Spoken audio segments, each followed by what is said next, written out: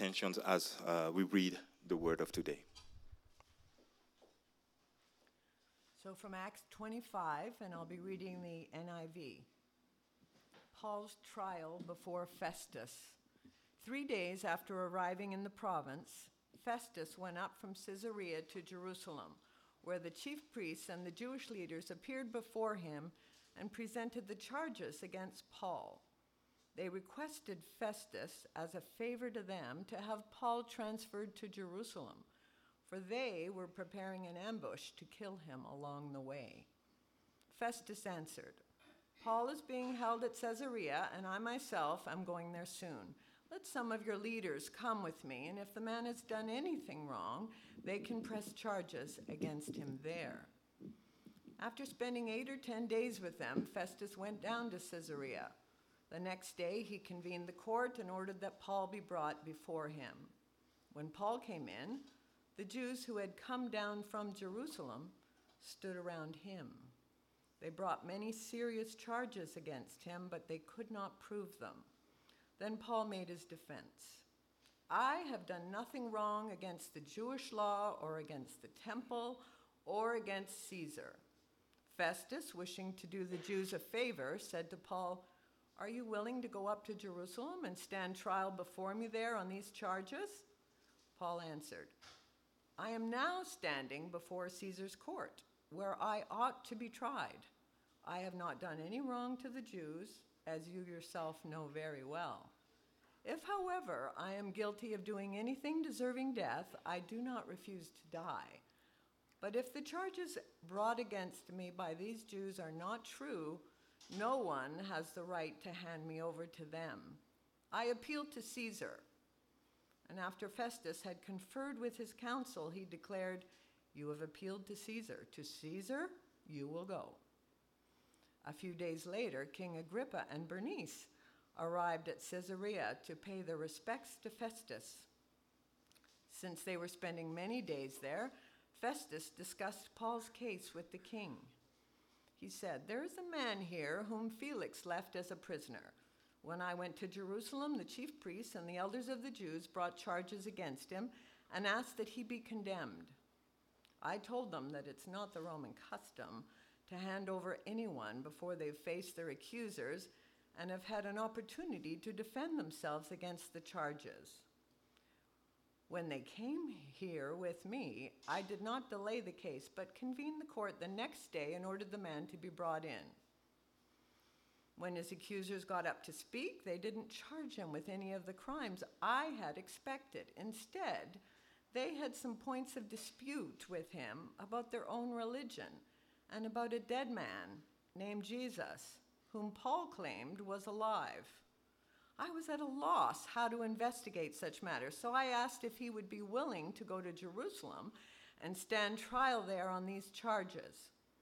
But when Paul made his appeal to be held over for the emperor's decision, I ordered him held until I could send him to Caesar." Then Agrippa said to Festus, "I would like to hear this man myself." He replied, "Tomorrow you will hear him." The next day, Agrippa and Bernice came with great pomp and entered the audience room with the high-ranking military officers and the prominent men of the city. At the command of Festus, Paul was brought in. Festus said, "King Agrippa and all who are present with us, you see this man. The whole Jewish community has petitioned me about him in Jerusalem and here in Caesarea, shouting that he ought not to live any longer. I found he had done nothing deserving of death, but because he made his appeal to the emperor, I decided to send him to Rome. But I have nothing definite to write to His Majesty about him. Therefore, I have brought him before all of you, and especially before you, King Agrippa, so that as a result of this investigation, I may have something to write. For I think it's unreasonable to send a prisoner on to Rome without specifying the charges against him." Amen. Let us pray. Father, we thank you for your word. You have said in your word that every word that is written is good for our instruction. So we pray that as we today listen to your word, and even to the reflection that we made upon your word, that you will just speak to our heart, that you will help us to see you better today, that you will help us to see you in a glorious way, in a way that help us to trust you, help us to commit our lives to you, and help us, Lord, to endure in your ways. Thank you again for the promise that you have given, that you will teach us. We praise your name for that and pray that, Lord, even now you will teach us by your Spirit, that you will calm every thought that is against you now, that you will calm any idea that can draw us away from the meditation of your word. We pray and ask you that in Jesus' name. Amen. So good morning again, brothers and sisters. If you haven't been here in RBC, we are continuing our series in the book of Acts of Apostles. And more clearly, we have been coming almost now for a year now in the book of Acts. We've started by looking into Jesus Christ resurrected and how that impacted the life of the believers. Then we continue looking to how that truth of his resurrection impacted even the preaching of the gospel to the rest of the world. And now in this last month, we've been very focusing on the part of Paul's life where we see Paul coming to Jerusalem and there being imprisoned. So, if you've been, let's say, to a movie and you arrive late, or even you start to watch a series, but you get to a series at a certain point of something happened in the story and you wonder, what's going on? I'm kind of lost. Let's say that you have started the second episode of the series and you don't really understand how what is happening fits with all the rest of the story or even what the author or the creator of the story had in mind. So basically, this is almost the same way that I personally felt when I came to that passage, Act 25. You see, we've been in most of the book, we've been looking into what God was doing, seeing miracles and God doing many big things. But here we see Paul in prison. And as you read, there is no much of God appearing in the passage. It just seems to be events that the author is telling us. So one might be wondering, what's the goal of this passage? What is Act 25 really has to do with everything that is happening in the life of Paul? We've seen last Sunday that in Act chapter 24, that Paul was brought in trial before Felix. And we see how Felix reacted toward Paul. We saw also that Felix left Paul in prison at the end of his governorship. And this is exactly where we are at now. Paul in prison for 2 years.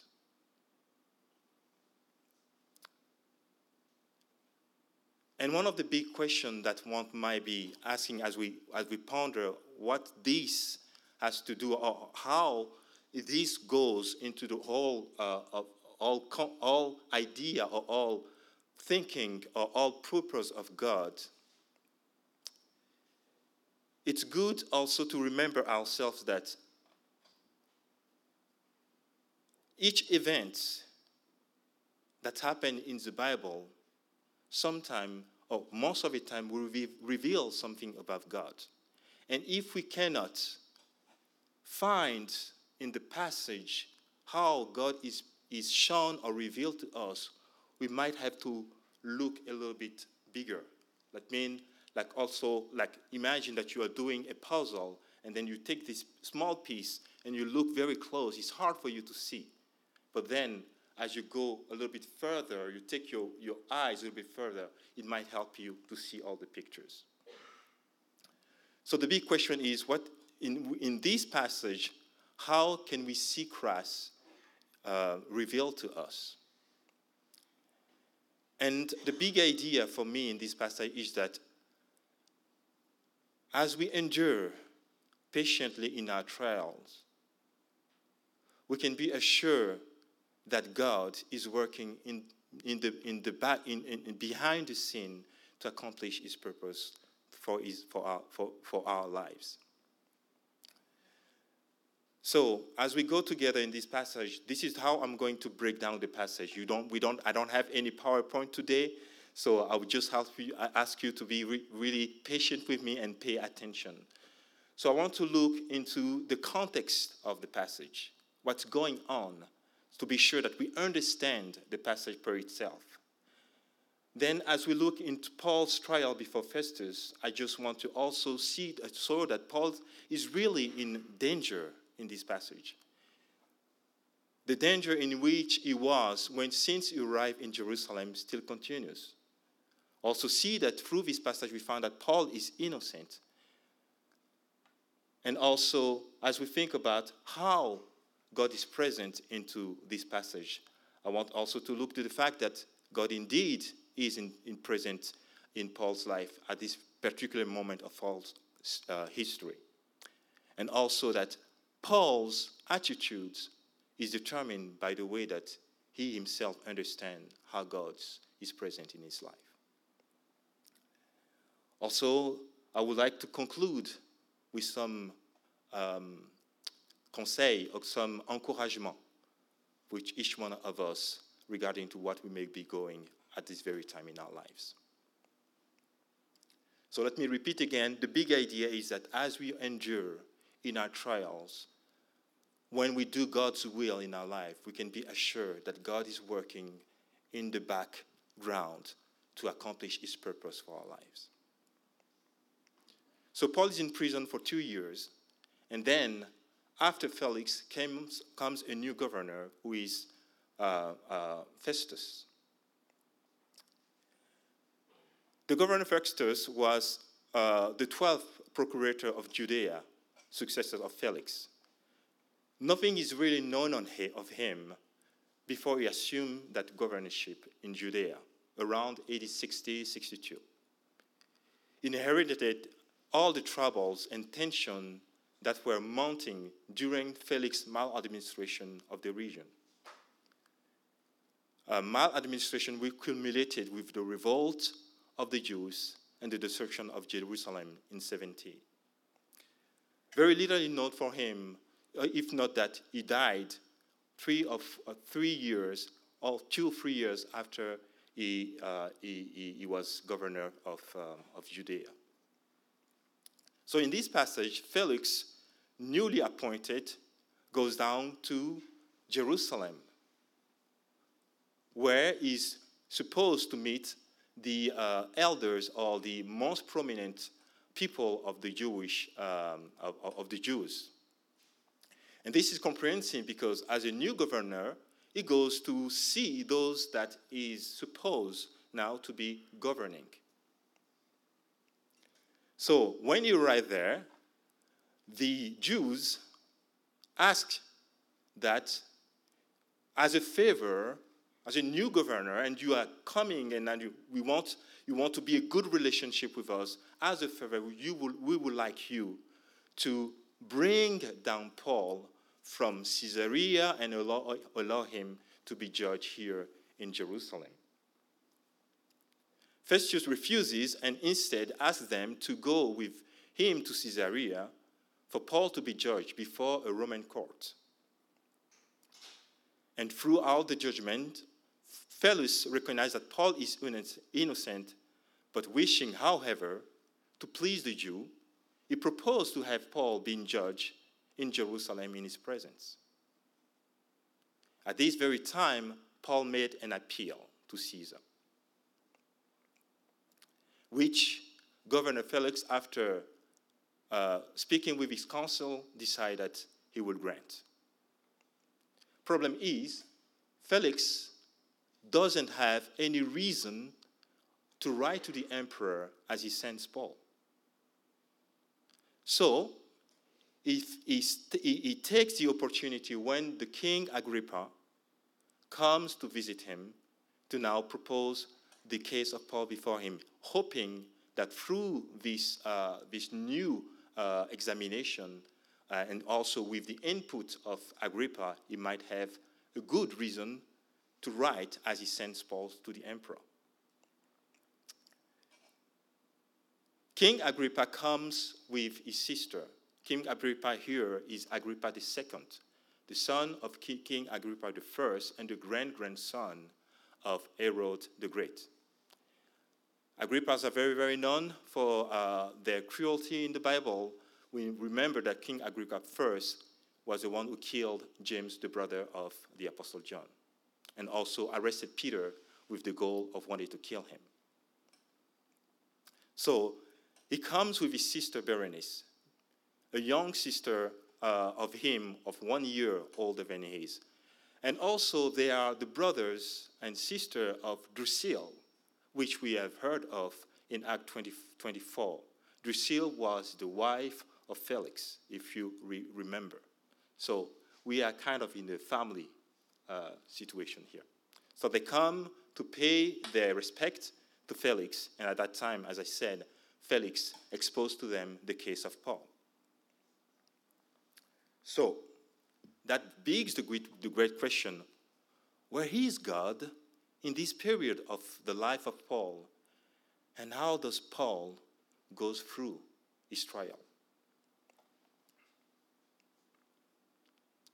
As I said, that one of the things that I want to show is that Paul is still in danger.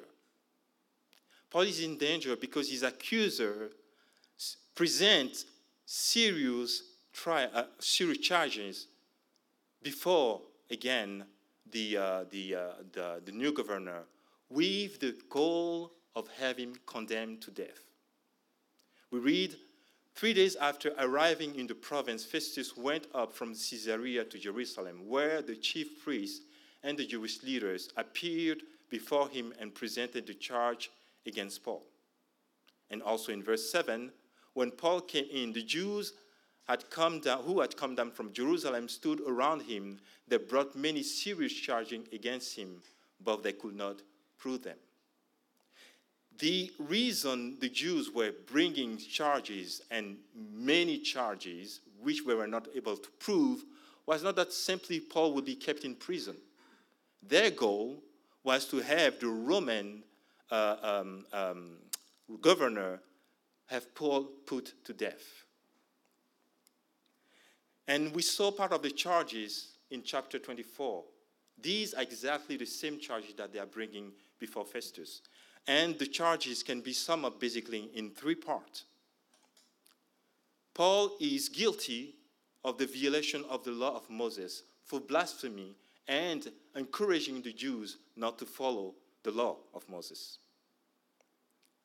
Paul is guilty of desecration of the temple of Jerusalem because Paul would have tried to bring a Gentile within the temple.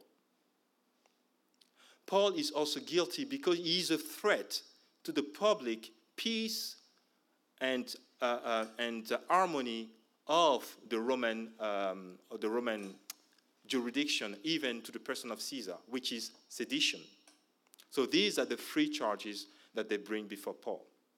If the 2 first charges could be solved by the Jewish authorities, meaning the violation regarding the temple, the law of Moses, and also the desecration of the temple, they didn't have really the authority to judge the question of the threat to the public peace and to the person of Caesar. That's why they insisted so much in their argument to show that Paul was guilty according to the Roman law.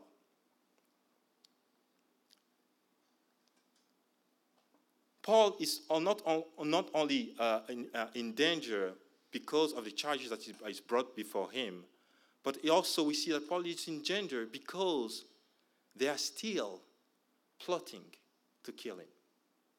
Remember, the very, very reason why Paul is in Caesarea is because when he was arrested in Jerusalem, some people plotted to kill him. In fact, this is what we read in Act 23, 12 and 15.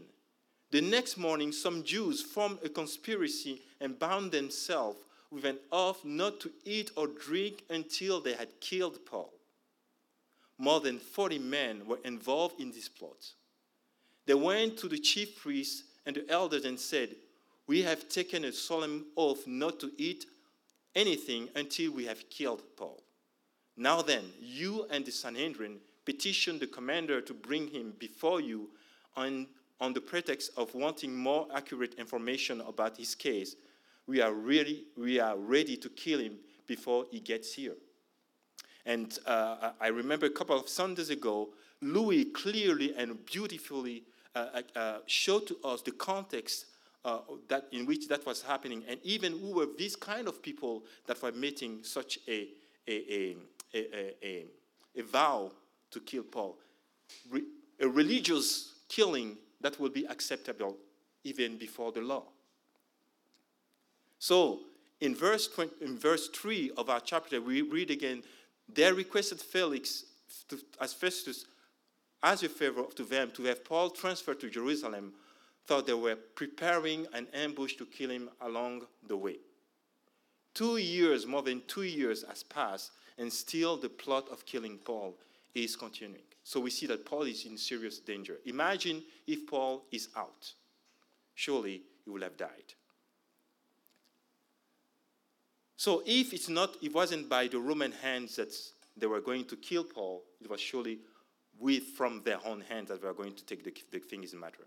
But the thing is that, as I said, Paul is innocent. And this is one thing that we see throughout this passage in Act 25. Paul innocence. Paul's defend his case and proclaim his innocence toward the Jews and the Roman.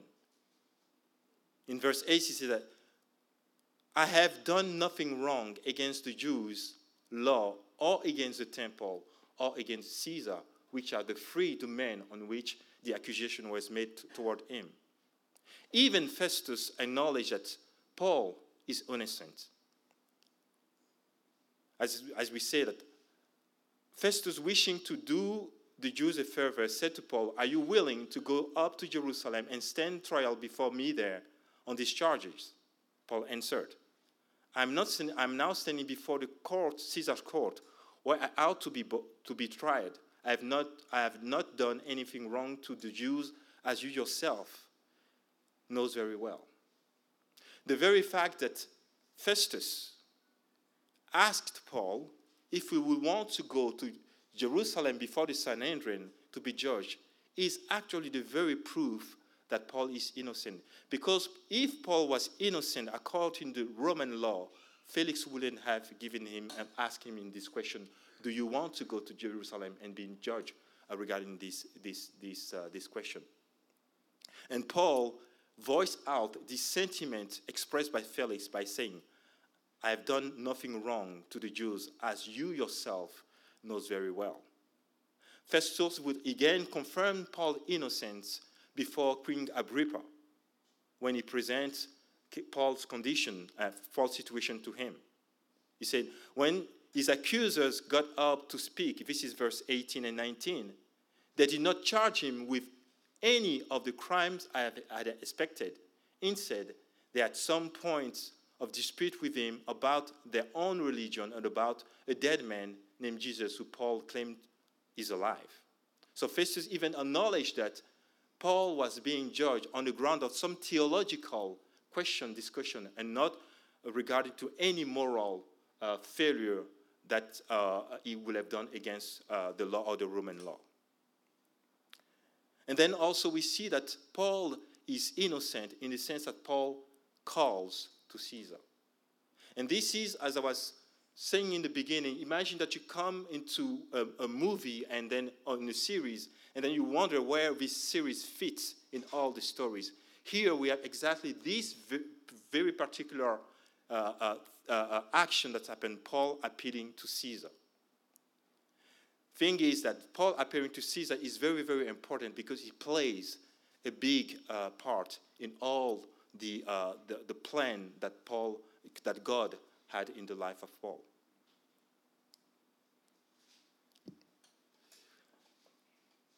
Roman law at that time had that when a Roman citizen was subject to any trials in which the decision was beyond the scope of the jurisdiction of the governor, or that he was facing the possibility of being either killed or even violently coerced, he could make an appeal for his case to be decided by the emperor. And Paul, as a citizen, as a Roman citizen, takes that opportunity, that right to appeal to the emperor. And I ask again, where is God in this period of Paul's life as he's facing all this trial? For us to understand where God is in Acts chapter 25, we need to understand and to look a little bit further and see exactly what's the goal of God's purpose in Paul's life. You see, God had a plan and a promise for Paul. And the promise of God for Paul and the purpose of God for Paul is that Paul will go to Rome and testify in Rome about the Lord Jesus Christ. In Acts chapter 23, verse 11, that promise of God is shown to us. As we say that the following night, the Lord stood near Paul and said, "Take courage, as you have testified about me in Jerusalem, so you must also testify in Rome." And then this same truth is repeated to us in Act 27, verse 23. "Last night, an angel of the God whom I belong to and whom I serve stood beside me and said, 'Do not be afraid, Paul. You must stand trial before Caesar. And God has graciously given you the lives of all who sail with you. So keep up your courage, man, for I have faith in God that it will happen to me just as he told me.'" And we see that promise of God toward Paul actually being accomplished as the book of Acts ends in chapter 28. For 2 years, Act 28, verse 30 and 31 tells us that for 2 years, Paul stayed in Rome, in his own rented house, and welcomed all who came to him, proclaiming the kingdom of God and of Christ, and about the Lord Jesus Christ, without bounds and without even any hindrance. God is also not only present in chapter 25 by the promise that he has made to Paul, but also God is present because God is protecting Paul as a way to accomplish his purpose in his life. God is protecting Paul, and this protection, we see it since the time that Paul arrived in Jerusalem. God is protecting him by having been rescued by the commander Claudius Lysius when the crowd was about to lynch Paul in Act 21. God was continuing to protect Paul, even allowing that a full army will be with him to transfer him from Jerusalem to Caesarea. And one of the questions that I asked myself as I was reading, could it be that the 2 years that Paul was kept in prison by Felix, although he was innocent, couldn't be that also a way that that God in fact was protecting Paul against the crowd that was still in mind to kill him?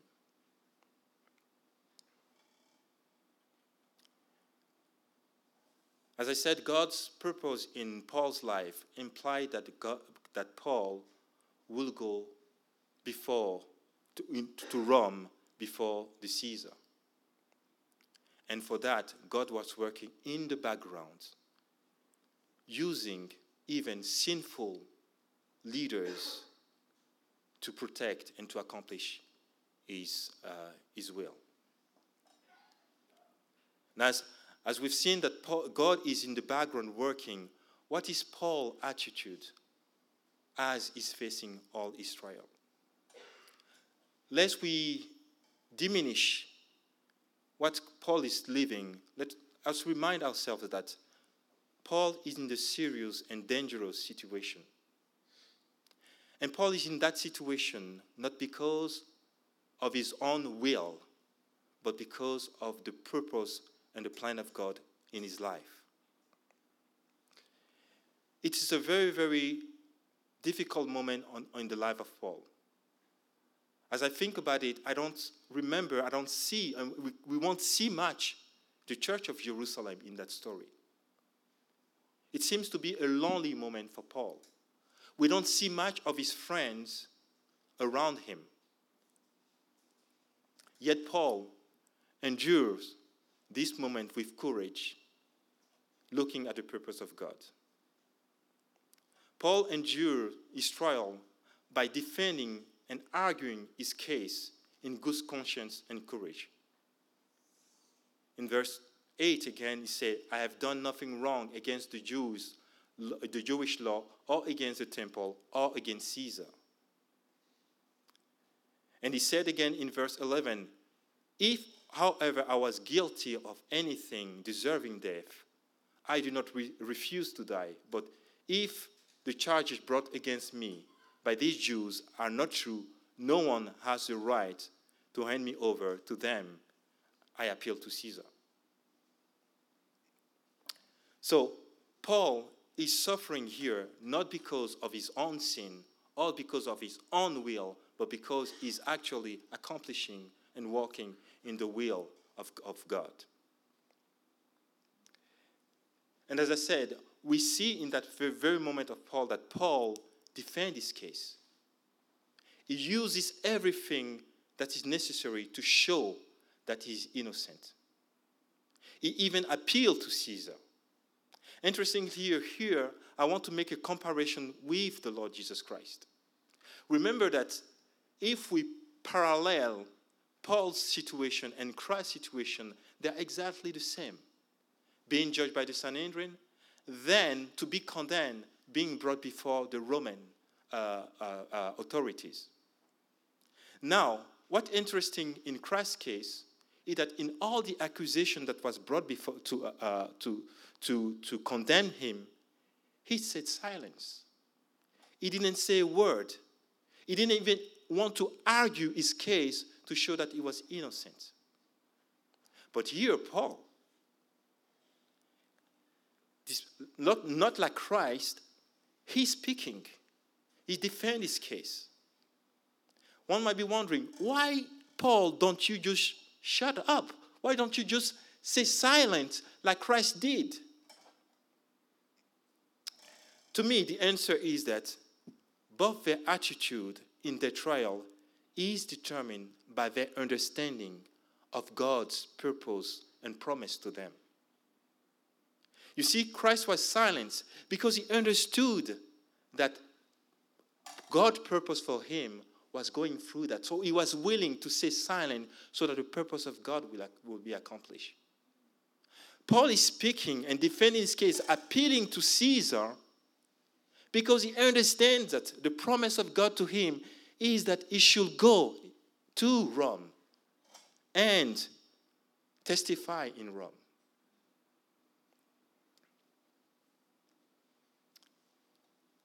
He even takes the opportunity through his trial to defend the gospel, to preach the gospel to the different authorities that comes and look and try and test his case. Good understanding of God's promise to us can help us endure in the trial. Now we come to the part of my message where I ask the question, what is that all has to do with us? We saw that God although it seems that God is not present in Act 25, God in fact is present, is working in the background to accomplish his purpose in the life of Paul. We saw that Paul is in prison because of the will of God, because he's walking in the will of God. And this is one of the encouragement that I would like to give for those of us who, like Paul, at the very moment in their life, are doing things that are according to the will of God, yet find difficulties in their life. You have done what you know is right before God. You have done what you know that God wants for your life, whether any situation. It might not be absolutely be because you are preaching the gospel, but because you are being obedient in God's will in your life. And then you find trials. Maybe you've been attending somebody that is sick for a long time. You decide to continue in that situation, but the difficulties continue to rise. Maybe you've decided that, okay, you understand that your will for God, the will of God for your life is that you will be married, and then you're married, and then you find that in your relationship there is struggle. You are in the will of God. My encouragement for you is that persevere, continue to walk according to what you understand that is the will of God for you. In 1 Peter 4, 12-9, Peter said, "Dear friends, do not be surprised at the fiery ordeal that comes unto you to test you, as though something strange were happening to you. But rejoice inasmuch as you are participating in the suffering of Christ, so that you may be overjoyed when his glory is revealed. If you are insulted because of the name of Christ, you are blessed. For the Spirit of glory and of God rests on you. If you suffer, it should not be as a murderer, as a thief, or any other kind of criminal, or even a maldoer. However, if you suffer as a Christian, do not be ashamed, but praise God that you bear this name. So then, those who suffer according to God's will should commit themselves to their faithful Creator and continue to do what is good. This is exactly what we see Paul doing.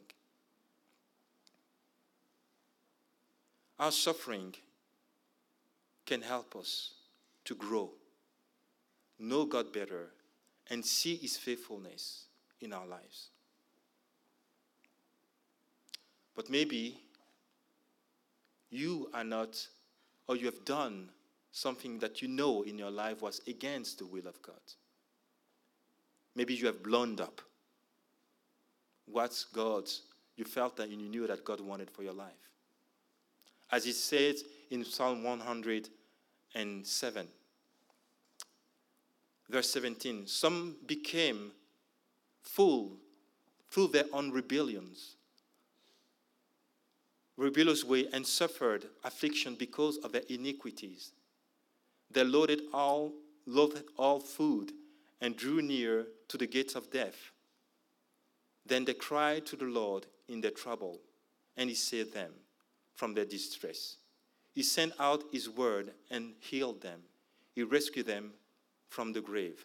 Let them give thanks to the Lord for his unfailing love and his wonderful deed for mankind. Let them sacrifice thank offering and tell of his work with song of joy. There was a time in my life I was in that situation. I blew up. I failed to walk exactly according to what I understood God wanted for me. I became a Christian, I was 17, I was 15. I was very, very zealous and very, very glad for the new faith that I've decided to follow. I was known as a very, very young and very zealous young Christian, very, very fervent for the Lord, preaching the gospel, and also very spiritual. But then at the age of 18, 17, I was caught in a sinful and sexual situation. I was spending my holidays to my sister. I was supposed to spend 2 to 3 weeks in her place. And there I met a young lady. And through the conversation that was going on in the house, I exposed myself in circumstances in which I ended up by having a sexual relationship with her. That didn't happen once, it happened more than 2 times. The first time that it happened, I was very shameful. It was like I was waking up from a bad dream, wondering if that had really happened. To find that it's not a dream, it did really happen. That I did really failed to live according to the sexual purity that I understood that as a young man, God wanted for me in my life. I was shamed, I was broken, I was feeling unworthy of Christ. You see, I was praying, asking forgiveness, but even being sure that Christ was listening to me, that God was near me. I called my sister and explained to her what was going on. And I said, I just feel that I cannot stay here because there is no how I can see that I can get out of this situation if I continue. I called the young lady and I asked forgiveness because it was my active pursuit that led us to fall into sin. I told her that I was a Christian, and as a Christian I felt ashamed, and I was asking forgiveness. As I said, I was supposed to stay 3 weeks at my sister's house, but at the end of the first week, I went back to Abidjan. Still in shame, I called my brother and explained the situation to him. He held me, prayed with me, fasted with me, so that I would see God's forgiveness and God's grace in my life. Years has passed, but this situation was still in my heart because I failed to live as a godly man. You see, it's something to sin before you are a Christian. But when you become a Christian and you sin, the weight, the shame, it can be very deep and can stay for a long, long years. Until one day, all these thoughts came into my mind again. And I started praying. And then this word of the Lord came. If we say we have no sins, we make him a liar. But if we confess our sins, he's faithful and just to forgive us, but not only to forgive us, to cleanse us from all unrighteousness. That part, cleanse us from all unrighteousness, was the one that really was a balm to my heart. The Lord cleansed me from my unrighteousness. The Lord was faithful to restore me in my walk with him. Joy, a new appreciation of the person of Christ was now before me. When I met my wife, and then we decided that really we were serious about getting married, I confessed that sin to her. Because to me, that unfaithfulness that I committed when I was 18 was an unfaithfulness to the one that I was going to marry. I'm sharing this to you to say that sometime, yes, we might do something which is not according to God's will into our life. And these can bring us into pains and sufferings. But please, if you are in that situation, do not run away from God. Come to him in repentance. Confess your sin before him. Resolve to walk according to his will, because our God is a faithful God. Our God is the God who restores. Our God is the God who works in the background, using every circumstances, even the failures that we have in our lives, to accomplish his good purpose for us. As the word says, that everything works for the goods of those that love God, that those that he has called according to his good purpose in Christ Jesus. That's the encouragement that I want to give you. If you are in the will of Christ and you see difficulties, don't think that the difficulty is because you are not in the will of God. It might be actually that God is working in the background to accomplish his purpose for you. If somehow, in some time in your life, you are in a position where you have not done what you knew clearly was the will of God, don't run away. Continue to draw close, because God is a great God who forgives, restores. Let us pray.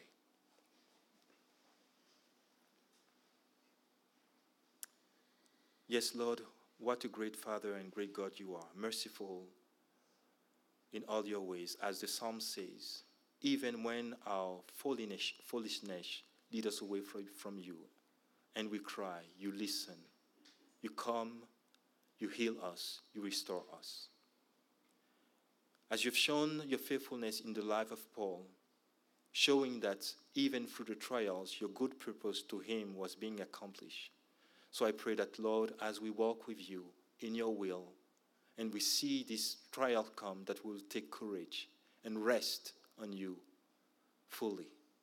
And I pray that, Lord, as we go, those that in their heart even now know and sense that they fail, that will just see and understand again your love, your kindness, and your great mercy that you are toward us. Father, bless the rest of the day as we go. May your word continue to work into our heart, to draw us close to you, and to help us continue to endure in your way. Thank you, and we commit the rest